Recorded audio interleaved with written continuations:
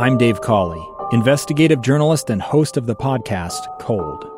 In October of 1985, a woman named Sheree Warren left work at a busy Salt Lake City office to meet her estranged husband at a downtown auto dealership. She never made it home.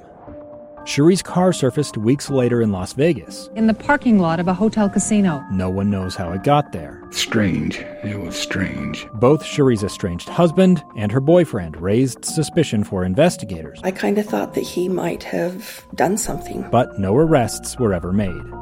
In Cold Season 3, we dig into double lives, make new connections in the case, and examine the difficulty raised by reasonable doubt. We want answers just as much as anyone else. They have creeps like that now too, so nothing's changed. That's the new Cold Season 3, The Search for Sheree, now available anywhere you get your podcasts. Welcome back. You're listening to KSL News Radio. I'm Kirk Jowers. And we are thrilled to have Governor Herbert on the line. Thank you, Gov, for joining us today. Well, thank you, Kurt. I'm happy to be here with you. And the Kirk hour or two or three or whatever you've had today, you have a new profession in your future. Well, thanks. It's fun that KSL lets me a guest host at times. It brings me back to my life of about 5 years ago a little bit, and lets me catch up with some people I love and friends, and you're of course one of them. We go back to at least 2005. I remember our first lunch together, and have kept up a good discussion ever since. Well, it's been a good run since 2005 here in the state of Utah, and the last decade's been I'm very grateful for the success we've had, and that's a credit really to the people of Utah. I remember being invited back by the Pew Institute to talk about the success of Utah. I was prepared. I went back, happy to do it, and talked about all our great tax policies and regulation reform and the empowerment of the private sector and free market policies that we had here.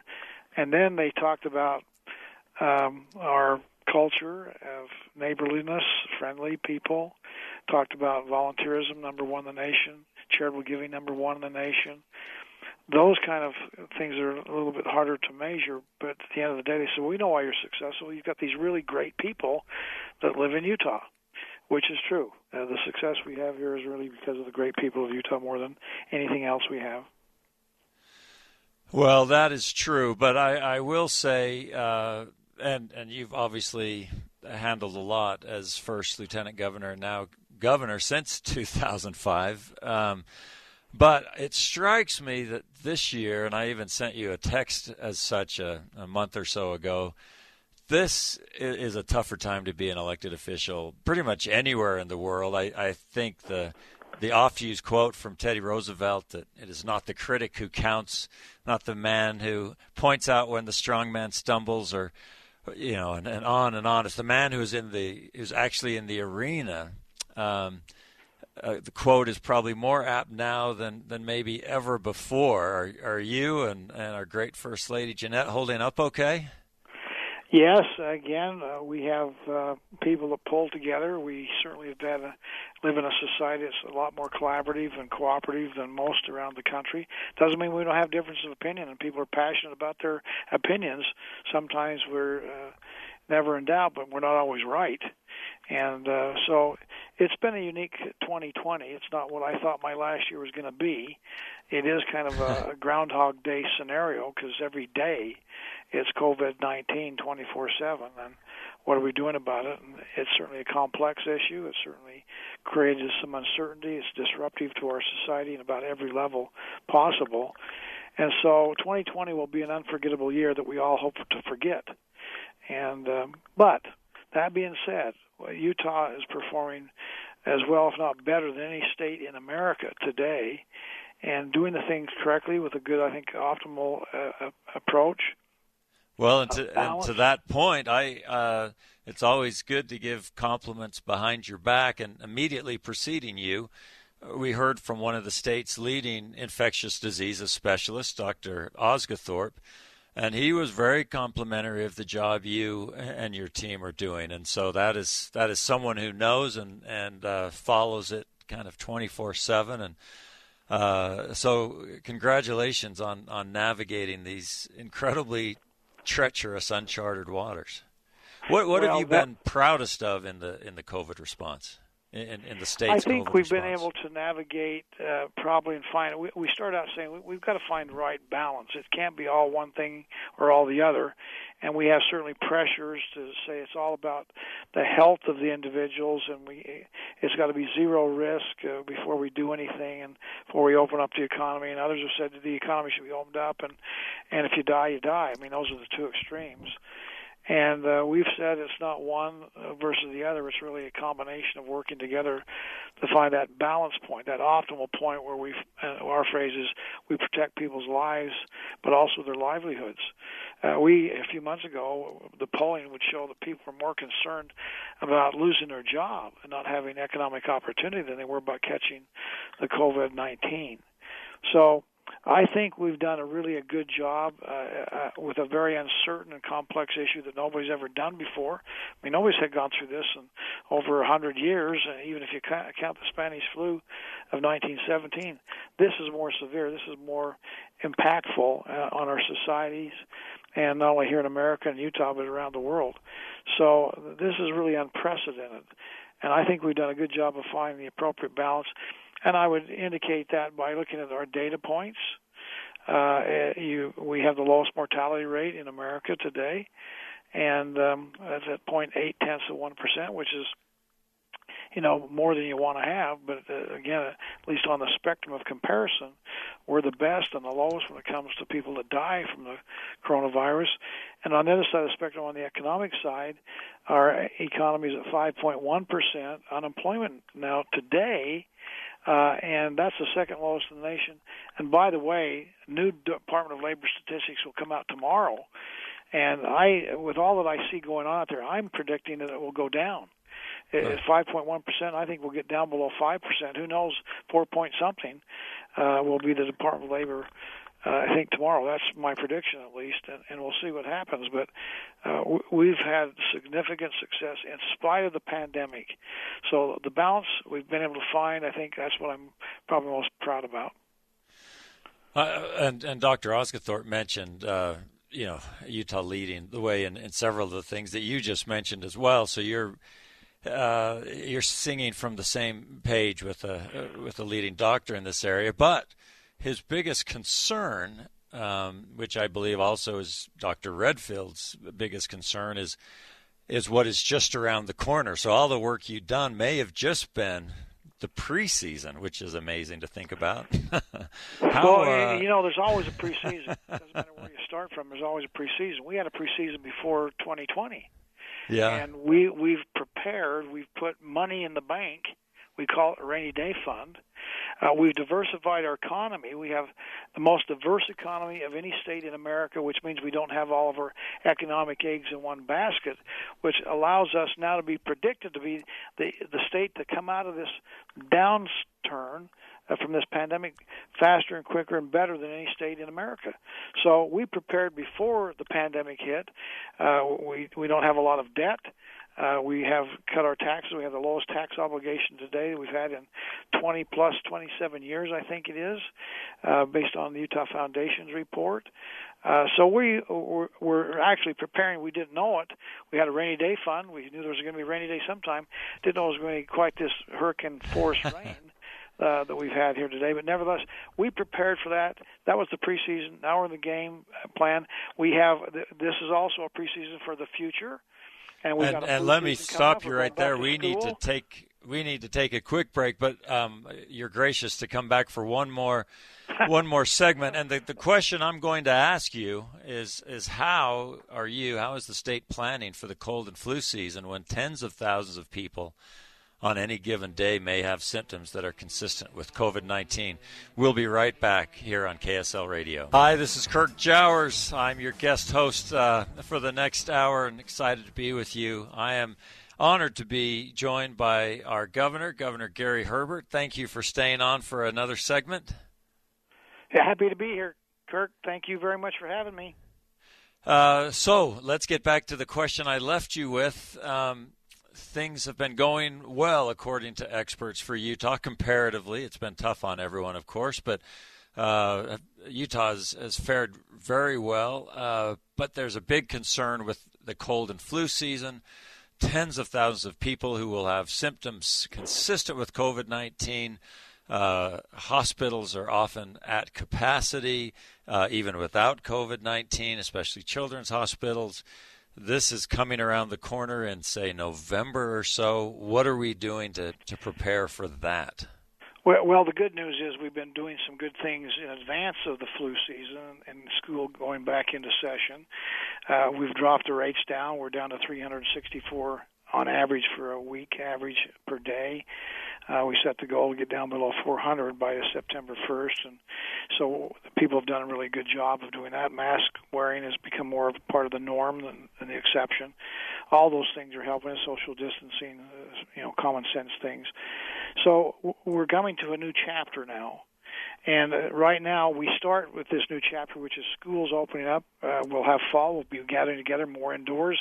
That's a deflection point that is a concern for, I think, all of us. The hospitals right now are in good shape. Right now, we have only about 11% of our ICU units in the hospitals that have COVID-19 patients in. So that means there's a lot of headroom there yet. Non-ICU patients are about 3%. Of the overall, so we have headroom in ICU units, and of course that means we need to have personnel, and we may have more beds than we have personnel, but we're still in pretty good shape as of today. And the overall bed availability, we're only utilizing about 44% of all the non-ICU beds, so that means we've got 56% available. So again, headroom. We've encouraged people, if you've got medical issues, don't wait. There is abilities. You get treatment in the hospitals. Elective surgeries are certainly back in the vogue, and so there's an opportunity. Now, if we don't want to see a surge.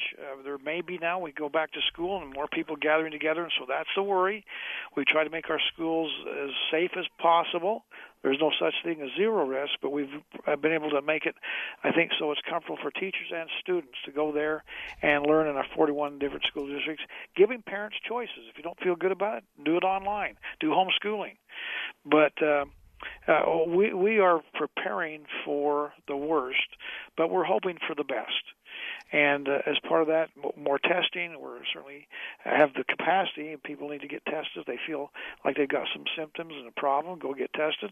About 9%, 8.9% right now, I think, is the positivity rate. But we're not having as many people go get tested. And that may be a reflection that people aren't feeling sick. But that's going to be an issue going in. We certainly want people to get flu shots. We don't want to gum up the system by having an overwhelming number of people that have flu that could have got vaccinated against it and remain healthy. And so the combination, of COVID-19 and flu could make it a little more of a difficult situation with our health care. But again, I think people understand these are kind of common sense things to do, and I expect the people will be common sensible about it, and we're going to go through this fall and winter and still have plenty of health care opportunities for those that need it. Well, thanks. Well, I love your command of the situation as well as the data. I know you are someone who just really digs deep, and the statistics that you were giving us shows that you are not only looking at the big picture, but at so many of these very important data points. And I also love your hope. One ray of hope that I've been reading about recently is South Africa. I've been reading that South Africa's near total lack of a flu season this year stands out as a rare positive effect attributed to COVID-19. The country's National Institute for Communicable Diseases has 3 laboratories that would normally record more than 1,000 cases of flu between April and August. Of course, that's the southern hemisphere, so that's their winter. As the 2020 season ends, they have recorded just 1. And Cheryl Cohen, who leads the NICD's respiratory disease team, said it is a totally unprecedented event to not see flu. And all of the experts there say that the measures against coronavirus are what so significantly impacted flu transmission. And you did a great job of listing so many of the things that we can do to avoid that worst-case scenario. And it may actually help us avoid all those other diseases that plague us every year because of what we're doing to try to stop the coronavirus. So I hope people will listen to you and to your experts on doing that, because it will impact so much more than just COVID-19. I expect it cross-pollinates, and so the same things will help us not transmit the coronavirus. And flu is a coronavirus. The COVID-19 is a coronavirus. They're very similar cousins. And so the same things will prohibit and slow down the spread for flu. And COVID-19 works both ways. I'd rather trade in the traditional flu for a COVID-19, because COVID-19 is more serious. And people need to understand the science, the medicine. The death rate is probably 3 to 7 times higher. And so we don't know all there is to know about COVID-19, the long-term effects on the heart, lungs, those kind of things that we don't really know yet. We're just learning as we go. But so everybody should take it seriously, do what you can, wear the mask, social distance, hygiene, stay home when you're sick. And if we all pull together and unite and focus, we'll get through this fine. Well, thank you. For the last about 2 minutes we have, our time goes too fast. I did want to ask you quickly, the leaders of the Utah legislature called Monday for a special session that occurred today. Did they advance the interests of the state today, or do you have some cleanup to do there? Well, the legislature has a very significant role. 104 dedicated, committed legislators, both sides of the aisle come together.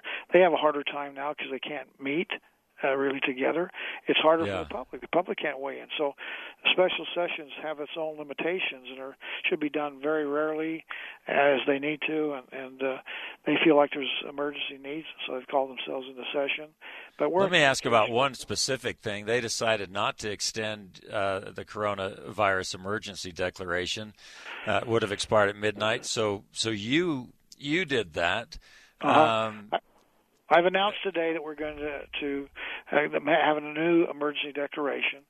Of the 50 states, all of them have an emergency declaration. If we didn't do it, we'd be one of only one of the 50. And that is exactly my question, and you probably can't answer, but it seems a little cowardly and ill-advised for the legislature to cower from making this declaration and forcing you to do it, to again make you the only man in the arena instead of having them jump down into the arena as well. Is that what happened? Did they just want you to take the political heat while they benefited from all that the declaration does for the state? I mean, it allows us to access federal coronavirus relief funds. Why would we leave that on the table? Well, certainly funding for our National Guard, there's other things, and why take the risk? But that's a question you need to ask them. Emergencies generally are a shorter time frame. But our statutes do, in fact, say earthquake, fire, flood, those emergency situations, and includes epidemics. So epidemics, are a longer duration. So the original statute doesn't envision it. This has been a longer period of time. It's never happened before. So we're plowing new ground, and it caused the legislature to say, hey, maybe the governor has these powers for too long, and maybe we need to take that away. And there's probably a lot of things going on, but that's a question you probably need to ask them. And we're having a good discussion. Again, I get along very well with the Speaker and the President, so I don't. This is not a thing that's causing me a lot of concern. Good. Well, we appreciate your service, the service of the task force and of our legislators, all of whom are working their hardest to advance the interests of the state and keep us going in the right direction, and grateful to be in Utah compared to almost any other state. Thank you, Governor, for joining us. Our listeners, we will be right back with Peter Watkins. A stranger with a gun came upon 2 teens taking pictures under a rising full moon. But violence is only the beginning of this story. Sometimes I thought, there are no miracles. Yeah, there are, and this is a big one. I'm Amy Donaldson, and I've spent my career talking about how lives are undone by violence. The Letter is a podcast about how lives are remade. Follow The Letter at theletterpodcast.com or wherever you get your podcasts.